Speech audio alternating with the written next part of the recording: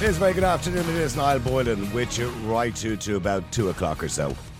Depending on how many calls we happen to receive, and many people want to get involved in the conversation because it is a conversation people try to avoid, and that is, of course, abortion or termination of pregnancy. And just to, the interest of balance, we did ask many people from both sides of the debate to come on, but unfortunately, so many people weren't very forthcoming. And as you may or may not know, a review of Ireland's abortion legislation has recommended that the required 3-day waiting period to access a termination should no longer be mandatory. Now, I want to get your calls on this at 085 100 22 55. That's 085 100 22 55. Not only is that up for review, but also up for review is conscientious objection because, of course, the Minister for Health believes that abortion is not or doesn't have the availability that it should have because so many doctors and nurses conscientiously object. That was in the legislation that we were promised way back in 2018 when the referendum happened, that people could, if they wanted to, if they were in the profession, the medical profession, say, no, look, this goes against my morals, this goes against my religion, it goes against my beliefs, and I don't want to be involved, so I'll pass it on to somebody else. Indeed, they don't even have to pass it on to somebody else.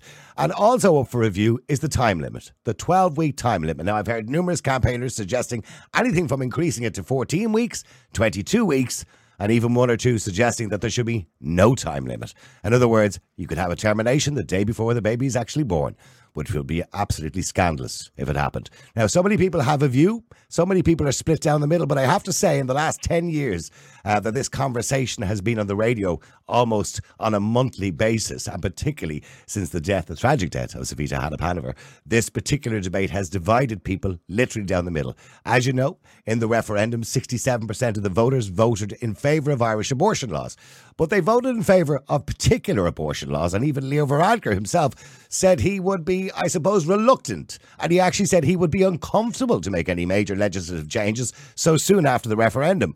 But campaigners are making this an election issue, and they're saying, well, we want these changes, and if you don't give them to us, this could be a general election issue. And with the government heading towards a general election, this could be a big issue for the government. Well, I decided to get a few people on to talk to me today, and joining me today is Eilish Mulroy, who's from the Pro-Life campaign, and she joins me not in the studio, but on Zoom. Eilish, good afternoon to you. Good afternoon, Niall. Thanks for having me on the programme. Eilish, firstly, I am going to take an opposing view to you to some degree because we seem to have a huge problem in getting people, because I suppose since that referendum back in 2018, let's cast our minds back to that referendum day, I'm sure you were greatly disappointed because you'd probably been campaigning for the pro-life team, so to speak, and on that particular day, I'm sure you were greatly disappointed with the result. Were you surprised by the result? Well, I mean, given the way the debate was carried on, not particularly surprised. There was a lot of misinformation around. I mean, you mentioned the tragic death of Savita Hanapanova, and we know that there was a lot of misinformation around that tragedy.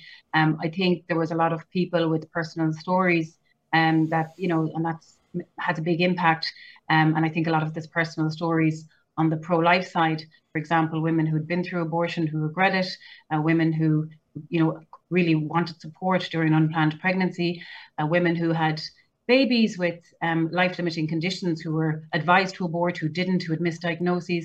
These kind of stories didn't get out as much as one would have liked. And I think one of the key things and one of the silver linings really around the 3-year review of the abortion law that we're discussing now is that we get to talk about this issue a bit more. And I think in any democracy, no matter what the issue, it's really important to have that opportunity to talk about it. And the 3-year review and the really extreme recommendations that are outlined in it. We'll come to those just in a moment, but still going back to 2018, when you've seen the numerous debates on TV and on radio, and I'm sure you were involved in many of them, I think I may have spoken to you myself on the radio on one or two occasions in relation to that particular debate. But when you see, those cases of, say, women who had to go to the United Kingdom to have an abortion because they had been told that their baby was not going to be born alive or had life-limiting conditions, or indeed their baby had passed away in the womb, and women had to go to the United Kingdom. There was one particular story which was quite harrowing, where a woman went to the United Kingdom, had an abortion, and her baby was then sent by DPD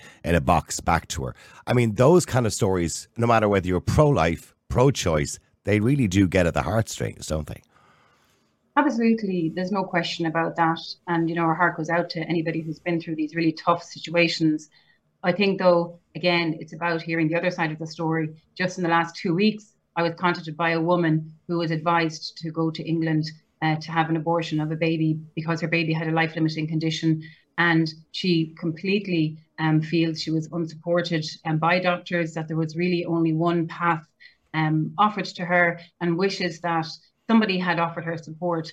And we know many women who are part of the pro-life movement, part of the pro-life campaign, who were given those diagnoses, who didn't go ahead, and whose babies didn't have the diagnosis or have the level of disability that was suggested. Another thing to remember, I think, Niall, is that, we have a great community in Ireland still. We have a great love of everybody in our community, no matter what their ability. The reality is that many of those abortions that are still happening, there are still some people traveling traveling to England because their baby has been diagnosed with a life-limiting condition. Many of those women who are traveling, or families that are traveling, the babies are babies who are diagnosed with Down syndrome in the womb. And I don't think that that's something that we as a society should be encouraging or welcoming. So it's important to remember that a large number of those who are traveling to England now, it's because of their babies being diagnosed with Down syndrome. And I think that the real problem we have... This is after the 12-week period, of course, because up to 12 weeks, there is no reason, or you don't have to give a reason to have a termination in Ireland. Were you, when I say were you disappointed with the result, the 67%, which surprised me at the time? I really thought it was going to be split closer to the middle than 67%, because when I was on the radio at the time discussing it, and we ran polls on a regular basis. Now, maybe, of course, my audience and my demographic would be a bit more conservative because it was an older demographic, and a lot of them like me, and I'm probably a bit conservative as well. So maybe that was skewed slightly, but still, we were seeing 80 to 90% on our particular polls disagreeing with Ireland's abortion laws. But what sold it to people was this idea that it was about, fatal fetal abnormalities. It was about women who had been raped. It was about women whose lives were in danger. And those, as some people describe them, red herrings, but I mean, they are real people, of course, but do you believe those red herrings, inverted commas, is what really essentially sold the abortion debate? Well, I think, it's 5 years ago now. It's in the past as to what happened then, and I think it's really important for us to talk about the future and common ground we can find. But I do think that, I think that an awful lot of people who voted yes at the time, they felt they were under the impression that women weren't getting medical treatment if their lives were in danger, which of course was not true. But there was uncertainty around that from doctors' point of view. I know they brought in the bill, which was a year previous to that, after Savita's passing. They brought in legislation late at 1 or 2 o'clock in the morning. We remember that fiasco. But in saying that legislation was meant to protect doctors, I suppose, as well, to make that decision, because still to now, doctors are a little bit unclear when it goes past the 12-week period. And at that time, doctors were unclear at all as to whether they were allowed to perform a termination if the woman's life was in danger, unless they could get a second opinion. They could be 100% sure, because there was a 14-year jail sentence hanging over their head if they didn't make the right decision. I think if you talk to a lot of doctors and a lot of people who are in obstetrics and gynecology, you would find that they had no problem treating women when their lives were in danger, because that wasn't a direct targeting of the life of the unborn child. That's what abortion is, when you directly go and end the life of the unborn child. In that case, they were treating the woman for whatever she needed to be treated for. And if the unborn child died as a result of that, that wasn't abortion. And that was always allowed in Irish medical practice. And I think that in the Savita Halappanavar case, the family sued the doctor for medical negligence in the hospital. It wasn't, they didn't sue the state. It wasn't as a result of the laws. So that's kind of proof of that. But again, I think, Niall, it's really good for us to talk about the current situation. Okay, let's get to the current situation, and let's break it down first. The 3-day waiting period, which was put into the original legislation to give a woman time to think, I suppose. The campaign for Yes would have us believe this 3-day waiting period is patronising to women, that women are incapable of making a decision, and why make a woman, in a decision that she doesn't make lightly, I'm sure, why make her wait another 3 days? Is that a fair argument? It's interesting. It's an interesting argument. I think the most interesting thing about the recommendation in the abortion review that the 3-day wait be changed is that it's not based on any interviews or any research or any discussions with women who availed of the 3-day wait, women who went for the first consultation for abortion and didn't go to the second one.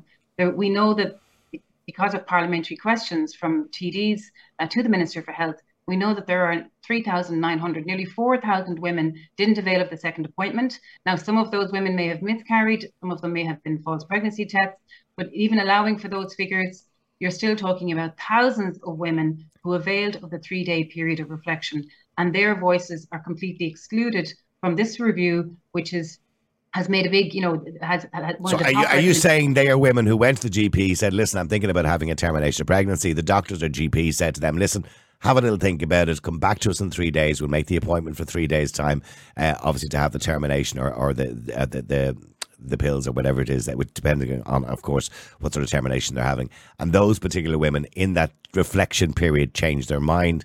Or as you said, they could have been miscarriage or they could have been a false pregnancy. But in saying that, you believe that it makes a difference.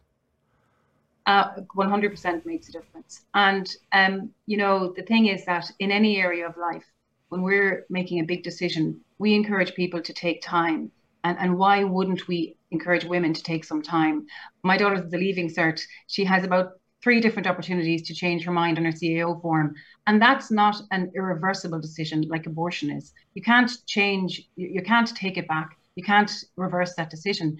And there are people, and again, we hear from people, and people have been in touch with us who have availed of that. And I really think it would be great, Niall, if you would, ask one of those women to come onto your program, a woman who's sitting, maybe listening to this program with the baby in her arms, who availed of that 3-day period of reflection. But a really interesting thing, and I think it's really important that we get this out there, is that their 3-year review of the abortion law, when they were discussing and considering the issue of the 3-day wait, the author didn't rely on the Department of Health figures. Doesn't seem to have been, I'm not sure if aware, I can't say, but certainly not in the report. There's no reference to the nearly 4,000 women who didn't avail of the second appointment. Instead, the author references a very small sample of a small number of women from 2019, which was supplied to her from a pro-choice campaign. This is the barrister Maria O'Shea you're talking about, who submitted a report last month to the Oireachtas Committee in relation to this.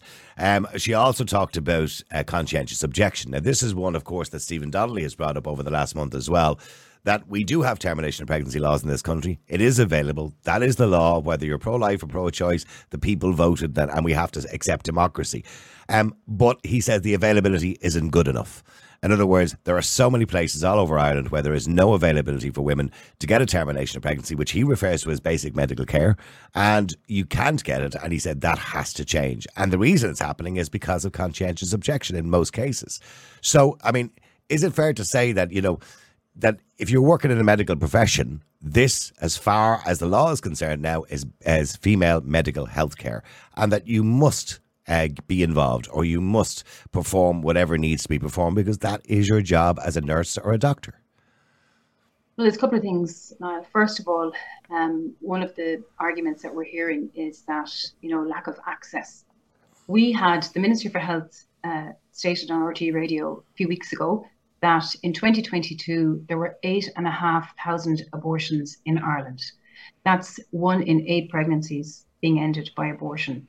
They are massive figures. So the idea that people can't access abortion with those huge figures is simply it's just not true.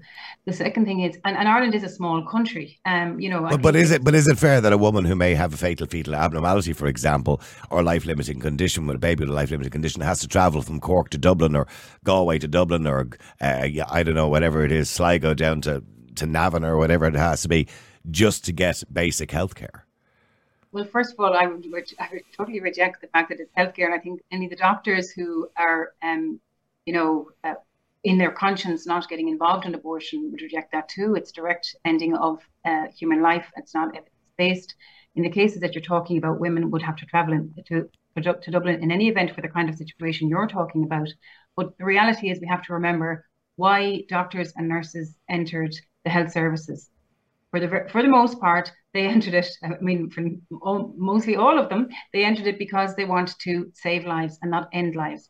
Abortion is not evidence-based procedure. Many doctors don't want to be involved in it, and there's very good reason for them not to be involved in it. And I think some of the terminology in the 3-year review report is very concerning. They talk about things like, bringing in a statutory, some sort of statutory measure to prevent doctors giving misinformation to patients which might delay them accessing abortion. Does that mean that doctors can't talk to women about what supports they might be able to access or what parenting might be like? That's very concerning language. I think freedom of conscience as a concept is an internationally recognized right in human rights instruments, and the idea that it would be eroded further, it's already not good enough in the abortion legislation. There is a provision for it in the abortion legislation. It's already not strong enough.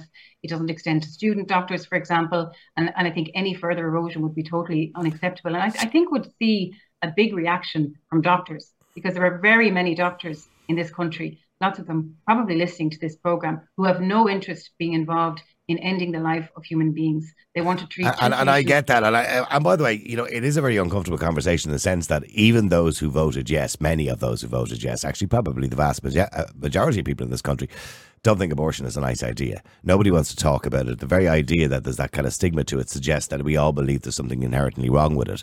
But it is a decision that women make. Now, mind you, I'll be honest with you, after the referendum, when I saw the celebrations, in Dublin Castle, I found that very uncomfortable to watch people jumping up and down, smiling and laughing because we just voted in laws, to terminate pregnancy, which is the most beautiful thing in the world. And what made me sit back a little bit was one of the campaigners I'd had on during the campaign. It was a pro-choice campaigner. She was quite adamant that this was the right thing. She referred to pregnancy as a clump of cells on numerous occasions during the conversation, which made me very uncomfortable. And only about 6 months later, I noticed on her Facebook page, she had a picture of her scan. She had got pregnant, and I'm delighted for her, by the way, if she knows who I'm talking about.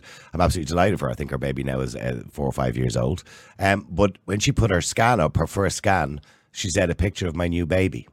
And I said, so it's not a clump of cells anymore. So I think it's once, and I got the impression during that whole campaign, if it's wanted, if it's a baby, but if it's not wanted, it's a clump of cells. And that made me very uncomfortable along with Dublin Castle. But the point, I was getting to and going around in circles there too, was in relation to conscientious objection. In all other industries, you can't really conscientiously object. I mean, for example, if you're a Muslim and you work in an off license, if you're a Christian and you work in a pharmacy, you can't refuse to give contraceptives. Otherwise there's no point in you working there. You'd probably be out of a job. So what I'm saying is, in every other avenue of business, you can't really conscientiously object. They will say to you, well, that you shouldn't be working in that industry because it's now part of that industry. I could understand if it was an old doctor who never had to do things like that because it was never part of it. But realistically, in the last 10 years, we knew this was coming. Most people knew this was coming. So any doctors, particularly younger doctors and nurses, surely can't conscientiously object now because they went into an industry, if that's what you want to call healthcare, because it is an industry, knowing this is part of the industry, whether you like it or not. Well, I think a lot of people would disagree and they'd consider healthcare a vocation. I mean, I think we know how amazing our doctors and nurses were during the last few years. I don't think it's something I could do. I think there's a very particular type of person and skills, as well as empathy and other kind of traits that are needed. I can't, it's really, when you consider why they entered healthcare, and I know the point you're making about younger doctors, I actually had a very troubling conversation with somebody whose daughter wanted to be a midwife. She was in Leaving Cert. And after the Eighth Amendment referendum passed, she told her mother, "Mommy, I don't want to do that now because I don't want to be involved in ending babies' lives." So I think it's a real tragedy that there's people that we're going to be losing from the caring professions because of this really kind of strong strong-handed approach that the government is taking, and the terminology in the report. And if you look at the report now, and I'd encourage you to look at the section on this, they talk about encouraging healthcare workers and doctors to engage in values clarifications workshop. I mean, it's reminiscent of re-education camps. The idea that we would have to bring in people and we have to teach them that actually, ending life is healthcare. And this is the thing about these euphemistic terms around this. It's a direct ending of the life of an unborn child. And I understand why you feel like that, and I would feel the same way as you from a moral point of view. But realistically, when we talk about reevaluation or retraining, I suppose most jobs you have upskilling, or you've different aspects to any job that changes on a regular basis. So you have to retrain people, and that would go in healthcare as well, where you have new diagnostic equipment or whatever it happens to be, that people have to be educated and reskilled into new ways of performing operations, new forms of healthcare. I know you're not referring to it as healthcare, but I do understand why they would have to reskill people. I understand the point that you're making too, because You can't morally change somebody's mind, or you can't tell somebody how to think, and that's what you're suggesting they're trying to do. Well, yeah, I mean, values clarifications workshops, which is the term used in the report, would suggest it's about trying to change your ideology, and change you from being a person who doesn't want to. We're seeing that in so many aspects of life at the moment, where people are being told how to think. Well, that's right, and that's really concerning. And I also think it's important to remember we're not just talking about doctors and nurses here. We're talking about the healthcare assistants. We're talking about the hospital porters. We're talking about people across the healthcare sector who should be protected and shouldn't have to be involved in ending of life. It's a very basic freedom. But going back to the report now, like there's so many other things in the report that there's a lot missing from the report. So we have these kind of things like the 3-day wait and the further erosion of freedom of conscience. But the report, was meant to look at other aspects of the law as well, and has failed to do so. I mean, one of the big missed opportunities is the fact that there is no mention in the report on providing more supports for women in unplanned pregnancy. And when you see the abortion numbers, nearly 28,500 in the first 4 years, they're massive numbers, and the idea that we wouldn't say, okay, well, it's twice the numbers that were estimated going back to 2018, which we were estimating a little over 3,500 people were travelling to England. Now we have over twice that amount. But the argument is that many of those women would have been getting pills online or whatever it was at that particular time. So realistically, that figure of 3,500 in 2018 was probably 5,000 or 6,000 anyway, wasn't it? Well, if we look at the figures that we had, so in 2018, which was the last year that this law came into effect on the 1st of January 2019, less than 3,000 women, because the Department of Social Care in Britain keeps very particular records about women who travel from Ireland, and it was about 2,800. Even if you were to allow for the abortion pills, which was one of the claims made that people were accessing abortion pills, even if you're allowing for that, you're still talking about like a 200% increase. It's a huge increase. Mm-hmm. And I think that, we know that the government has there's a so-called helpline called My Options, which is supposed to give women all of their options when they ring that if they're on unplanned pregnancy, and it really doesn't. It only sends women towards abortion, and that's been proven by. But is it a women's rights issue? Because Amnesty International, of course, who fought for the Yes campaign at the time, said it was a women's rights issue because, of course, the Supreme Court decided the year before that the unborn child had no right or no rights. It's not fair to say it's a women's issue. We were all in our mother's wombs. Men have just as much right to to be part of this discussion. Well, they do and they don't, because realistically, if a girl gets pregnant during, the second or third date with some guy, and maybe the relationship's not going to last, or it could be a one-night stand or whatever it happens to be. And I know that they all sound like kind of very stereotypical ways of people getting pregnant. But realistically, no matter what the guy thinks, if the woman doesn't want to keep the baby, she's not going to keep the baby. That ultimately is her choice. He can't force her to keep the baby. So it is ultimately her choice, isn't it? I think nobody should be excluded from this discussion. And I think when we go back to people who are in unplanned pregnancy, and I've come across lots of people throughout just my years involved in the pro-life movement, many women in unplanned pregnancy, no matter what the situation, are looking for some support around them. And what's happening right now is that if they go to the My Options helpline, they're not getting any other options. And there's been research carried out on this across the world about women in unplanned pregnancy. And even in Ireland, we carried out research in a number of studies over the years. There was a Trinity study back in the 90s now, where it was asking women why they accessed abortion or why they wanted to have an abortion. And many women did it because of concerns around their education, around their careers. The partner had abandoned them. Their parents were suggesting it. It's not that women want abortions. And as you said earlier, abortion is a really tough thing. And it's a really tough thing for a woman to be in that situation. But what we have failed to do is provide women with all of the options. And, we talk about being pro-choice, but yet we don't want to give women a choice to parent or to consider adoption. And we don't. But we do. But I mean, comparison to, say, the 1970s, we do have a lot of supports for women who find themselves in a situation where they're a single parent or they're raising a child on their own. We do have a lot of financial support now. I mean, if we go back to the time, I myself was born in a mother and baby home when women had no supports whatsoever, be it from the state financially or otherwise socially. I mean, even they didn't get a societal support. They were shunned by society. That's not the case anymore. I mean, it's not unusual now to hear of a single mum who wants to get pregnant or or wants to have a baby on her own. It's not unusual to hear of a young girl getting pregnant, 19 years of age, and getting support from the state financially and otherwise. So I think they do get support. But just before I go to one or two callers as well, I want to mention the 12-day wait, or the 12-week limit. Now, the campaigners will have us believe this is not enough time, that sometimes women may not find out they're pregnant until they're 2.5 months pregnant. And even at that point, they may not be sure. They have to go to a doctor. By the time that all happens, there's a possibility they could go over that 12-day period. The doctor has to sign off on that. That is a legal requirement. And if he gets it wrong, he could find himself in a lot of trouble. Of course, unless the woman's life is in danger or there are extenuating circumstances after 12 weeks. The campaigners will say, some of them have said 14 weeks to extend it to. Others have said 22. And my God, there is one or two out there who believe there should be no time limit, literally to the day before the baby is born. I find that absolutely gross to think about.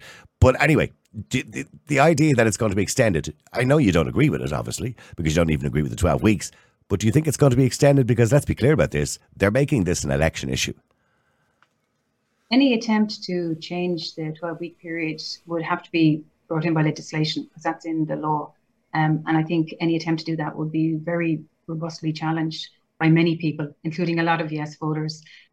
When the abortion law came in back in 2019, I think it was the CEO. It was the CEO of the former CEO of the British Pregnancy Advisory Service, Anne Parady, actually tweeted at the time that we had, a more permissive kind of abortion law than even in England, because even in England you have to provide. You have to have a reason, yes. A reason up to 12 weeks. But if you look at any extension of the 12 weeks, I mean, as you say, the question is. But they do allow abortion up to 20. In the UK, it is up to 22 weeks or 23 in extenuating circumstances. So we're not anywhere close to the UK. And realistically, I know you have to have a medical reason, and people will claim a mental health reason. It's just a tick a box, to be honest with you, in the United Kingdom in relation to that. It's pretty much the same as here.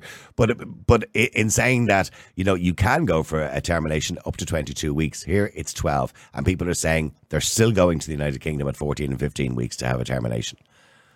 Okay, but the question, Niall, is where does that end? Because if you talk to the people, if you ask groups like the National Women's Council, who, by the way, had many, many meetings with the Minister for Health while this report was underway. He failed to meet anybody from the pro-life side. He only met groups that were pro-choice campaigning groups. But if you ask the National Women's Council, and they've said it on the record, on the radio, that they don't believe in any gestational limits. So you go, you go 14 weeks, you go 16 weeks. Even, when does it end? And we do already have abortion up until birth, where a baby has life-limiting conditions or fatal fetal abnormalities. And we know from the UCC report that was published in the British Journal of Obstetrics and Gynecology that sadly and extraordinarily, some of those poor little babies actually survived the abortion, and we don't know what happened there. They were left to die, presumably. But the reality is that where do you end? And if you ask any of the pro-choice campaigners, and if any of them were willing to come on your podcast today to have this discussion, you would find that they will reject any gestational limits. So at a time when a baby can be born, be adopted. Well, they'll argue. I've had them on say that before, and I've asked them that question over and over again. So what is your time limit? And they keep saying they have none. And I say, and I'll ask the question, well, do you believe you should be able to terminate a pregnancy the day before the child is born, the day before you go into labour? And their argument all the time is, well, that doesn't happen. And that's their argument, that doesn't happen. I mean, it's rare. I mean, even in states in the United States where that was allowed, it didn't happen too often. There's your answer. The reality is that people who seem to have the ear of the Minister for Health at the moment, all of the groups that have been referenced in the 3-year review, by the way, it's only pro-choice groups have been referenced because there was a public submission process.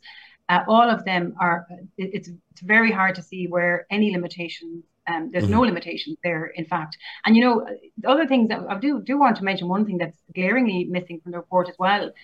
Back 2 years ago, a number of TDs brought forward a bill which would mandate doctors to give pain relief to the unborn child prior to a late-term abortion.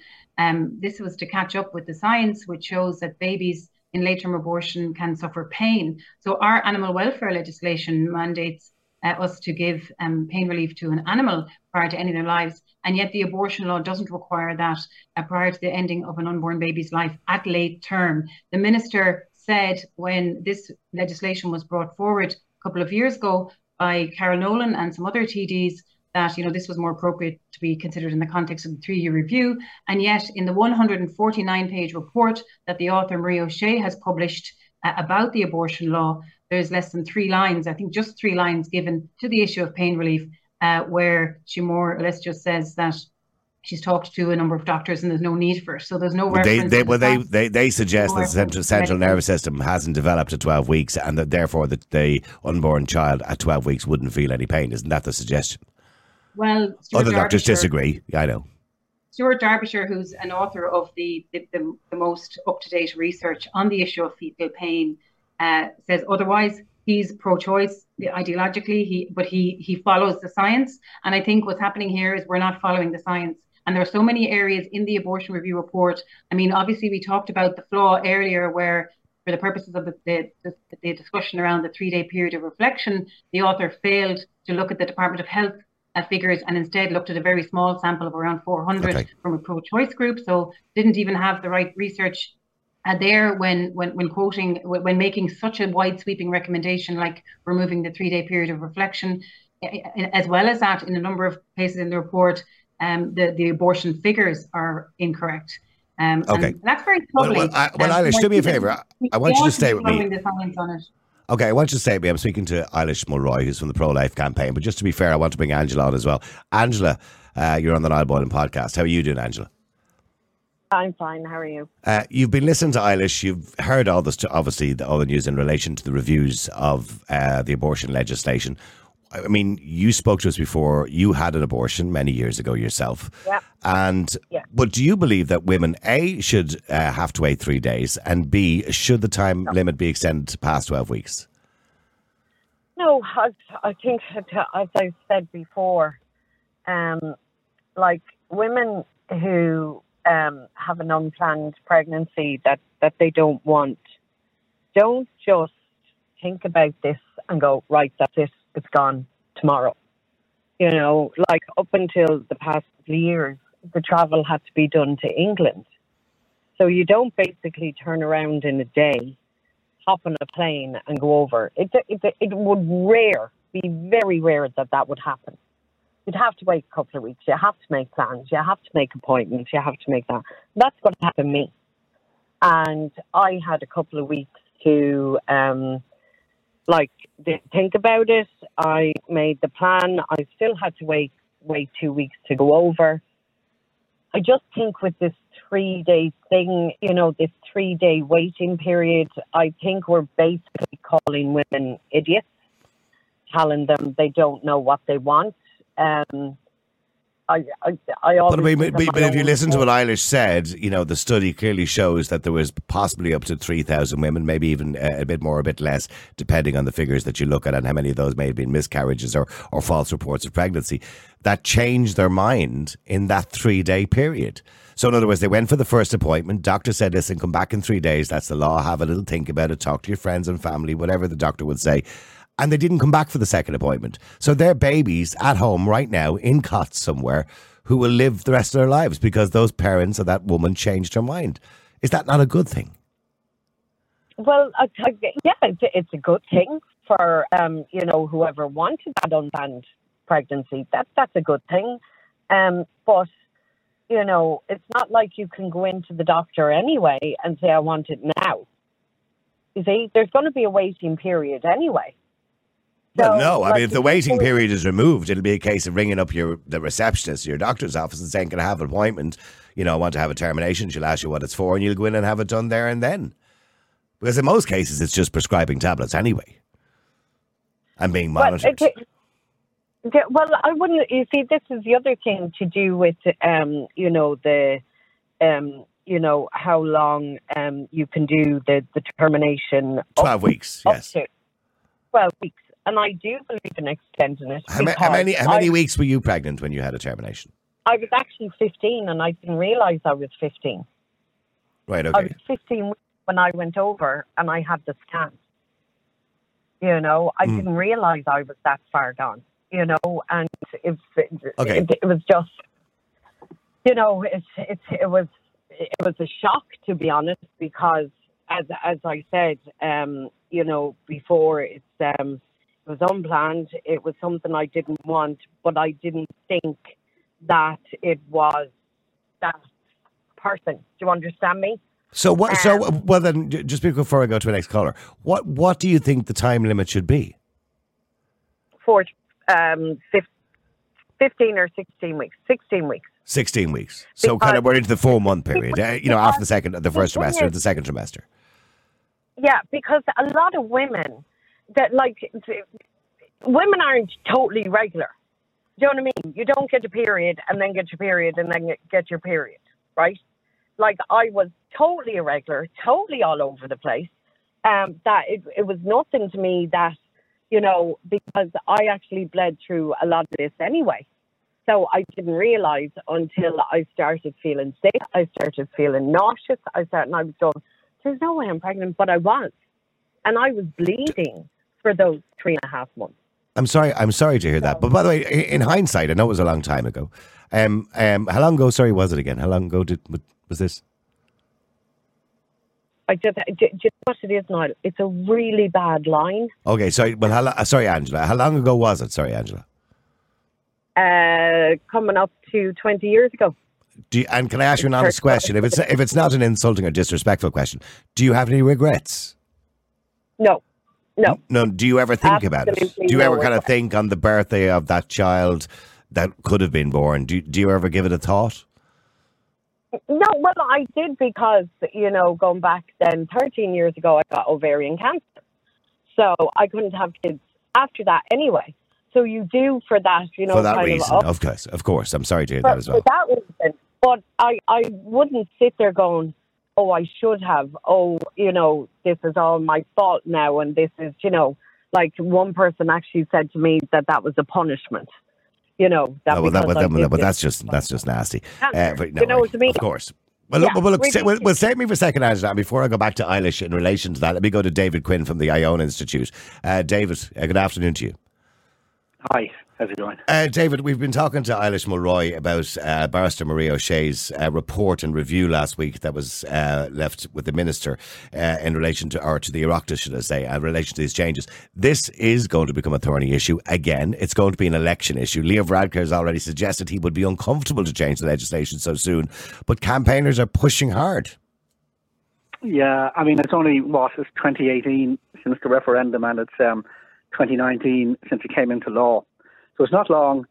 And people, were assured of various things, for example, about the 3-day waiting period being retained, among other things. I mean, the review very far, like one of the things it recommends is total decriminalisation of abortion. Now, not even Britain goes that far. So what that would mean is if a doctor performs an abortion outside the terms of the law, he or she could not be prosecuted, which means the doctor could perform an abortion. But isn't part of that review suggesting that doctors are unsure? They said this, by the way, at the very early stages too, before the referendum and when the original legislation came in, that doctors are unsure. Now, this is what I was talking to Eilish a few minutes ago, that when a doctor performs a termination, when it's extenuating circumstances outside of the 12 weeks, they're unsure. And because of that unsurety, they risk 14 years in jail. So this is why they want to remove that. Isn't that the reason why they're suggesting removing that? Well, I mean, that's the reason they're giving, and I'm sure they're sincere about that. But decriminalising just goes for the kind of big bang approach. And as I say, Britain doesn't do that. And Britain's had abortion on a very widespread basis since 1967. There are voices who want the same thing to happen there.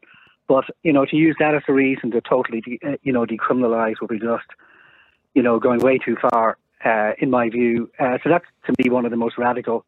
Okay, what about the 3-day wait period, which women and campaigners and feminists would say that you're treating women reprehensibly, you're saying they're stupid, you're patronising them by saying they have to sit and wait 3 days when they've already made a very tough decision? Yeah, well, you see, waiting periods are actually relatively common around Europe, and sometimes they're up to 6 days. And it's because, it's obviously a huge decision. It's literally a life or death decision. So it's not like a normal decision, when you go to see a doctor about an operation or something, because a life is going to be ended.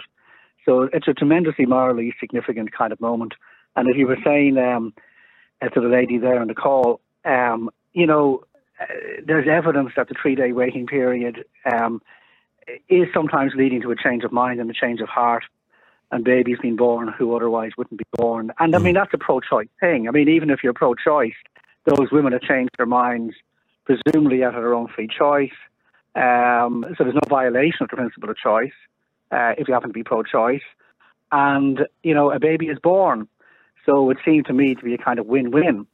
And so the 3-day waiting period would seem to be quite a small thing, given what hangs in the balance and given, again, the evidence that quite a lot of women do seem to change their mind. And again, even our choice. Okay, well, Micheál Martin was quite uncomfortable last week when he was asked by Grip Media in relation to, what reviews were going to take place. He seems to have a slightly different stance than Leo Varadkar, and he said, well, we'll look at the review, we'll talk about it, obviously they're going to talk about it in the Oireachtas, there will be a debate in relation to it again. So he seems a little bit less sure about this. Leo Varadkar seems to be uncomfortable with the idea of changes. But just getting back to Eilish, who's also with me here on Zoom as well, I'm assuming both of you, because obviously with the Iona Institute and Eilish with the pro-life campaign, I'm assuming it's battle stations again, or can you see that, Eilish, happening again? The debates on radio, back to the drawing board again to try and encourage the government to leave this as is? Yes, Niall, and as I said earlier, I think one of the silver linings of the 3-year review is that it's given us some opportunity to tell people about what's happening under the new law, which I think most people, most even yes voters, would be fairly shocked at, like the things like the huge abortion figures, like the fact that babies aren't given any pain relief, like the fact that babies have been born alive and left to die after failed abortions in late term. I think that we saw a few thousand people out on the streets on the 1st of May from the pro-life movement out in reaction to the report. And I think that if any attempt is made to change the law, which would be required for a number of the recommendations in the review, the law would have to be changed, that would meet with a very strong opposition going through the houses of the Oireachtas. I think that it's really But we've seen more recently, Eilish, with different legislation, including the freedom of speech and many other ones, the children's education curriculum, etc., etc. We've seen the government completely ignore public submissions. We've seen the government completely ignore debate, ignore any kind of objections. And David, you've had the debate probably during the week or over the last 2 weeks in relation to the hate crime bill, which a lot of people object to because it impinges on freedom of speech. We've seen the Minister of Education last week pushing through with the junior cert cycle on the new curriculum, or the new educational curriculum, which again there was a lot of objections by parents too, but they don't seem to care, David. So I don't know if Eilish is living in hope that they might listen, but I think you can have 10,000 people out in the street, and I don't think they're going to listen. Yeah, I mean, the government itself probably won't listen. What it might listen to is TDs who are in, different government TDs in marginal constituencies, particularly in rural areas. If people can be woken up to how the law has been operating, because it's probably been a lot more drastic than they anticipated, and B, this abortion law review is basically a wish list from protest campaigners, and again, it's probably going much further than people would have anticipated, because the original idea was to anticipate how the law is working, not to make a whole bunch of recommendations for further changes and to make it even more radical than it already is. So if you have TDs in marginal constituencies looking at it, thinking, okay, we could push it through the door maybe, but I don't want to lose my seat because it's going to come down to fine margins, and there's still a lot of pro-life voters here, and there's a lot of pro-life voters that I personally have, because I could be a Fianna Fáil or a Fine Gael TD, and I'm in a rural constituency, and I'm already under tremendous pressure, so all I have to do is lose a few hundred votes, and I lose my seat, and I don't want to do that. So that is probably the best political leverage in terms of getting the government to not accept some of these recommendations. And when, Eilish, when do we expect these recommendations? Well, the recommendations have already been made to the government by Maria O'Shea, Barrister Maria O'Shea, but when do we expect the government to make a decision on this? Because when asked last week, as I said by Grip Media, Micheál Martin seemed quite cagey about responding to that. He wouldn't say yes and he wouldn't say no. So when do you expect changes to be suggested, if they're going to be suggested by government? Well, we understand that the report is been with the Minister. I presume the Minister will have his own thoughts on it. It's going to the Oireachtas Health Committee, that's what we're told, with view to then the Oireachtas Health Committee sending it back to the Cabinet. Ultimately, a decision has to be made by the Cabinet. And I think there'll be a lot of uncomfortable people around the Cabinet table, including senior ministers and the Taoiseach himself. Indeed, from his own remarks that he made when the abortion report came out originally, it's clear that he's kind of troubled around it himself personally. People like Minister Simon Coveney, who personally gave kind of the voters the go ahead to vote yes, because he felt there was safeguards like the 3-day period of reflection. It'd be very difficult for them to want to push this through as legislation. And I think it would be very surprising if they did. I think the 33% of people who voted no I mean, 33-34% is a big percentage of people. I think that is a lot of votes if people were to bring that to the ballot box. I think there's a lot of yes voters who would be very, very troubled because we're having these discussions now and they're finding out more about what's happening about the nearly 30,000 abortions in the first 4 years of the law. I think there'll be a lot of political pushback, and certainly as the pro-life campaign, we'll be encouraging our supporters to work with their local TDs and put their views forward on the issue. Eilish Mulroy from the Pro-Life Campaign, thank you very much indeed. David Quinn from the Iona Institute, I appreciate you coming on the air. Sorry, David, if you want to say something finally just in relation to it. Sorry, David, do you believe it's going to be an election issue? I think it will be if the government insists on pushing forward. So hopefully the government will think, look, we already have enough things on our plate, so we're not going to push this. So I hope that's what happens. All right, listen, thank you very much to both of you. The multi-award-winning Niall Boylan Podcast. Listen live on Facebook, YouTube, and all the usual live stream services. To get in touch, just WhatsApp or text 085 100 2255. The Niall Boylan Podcast. They told me to shut up. Available for download from all your usual platforms.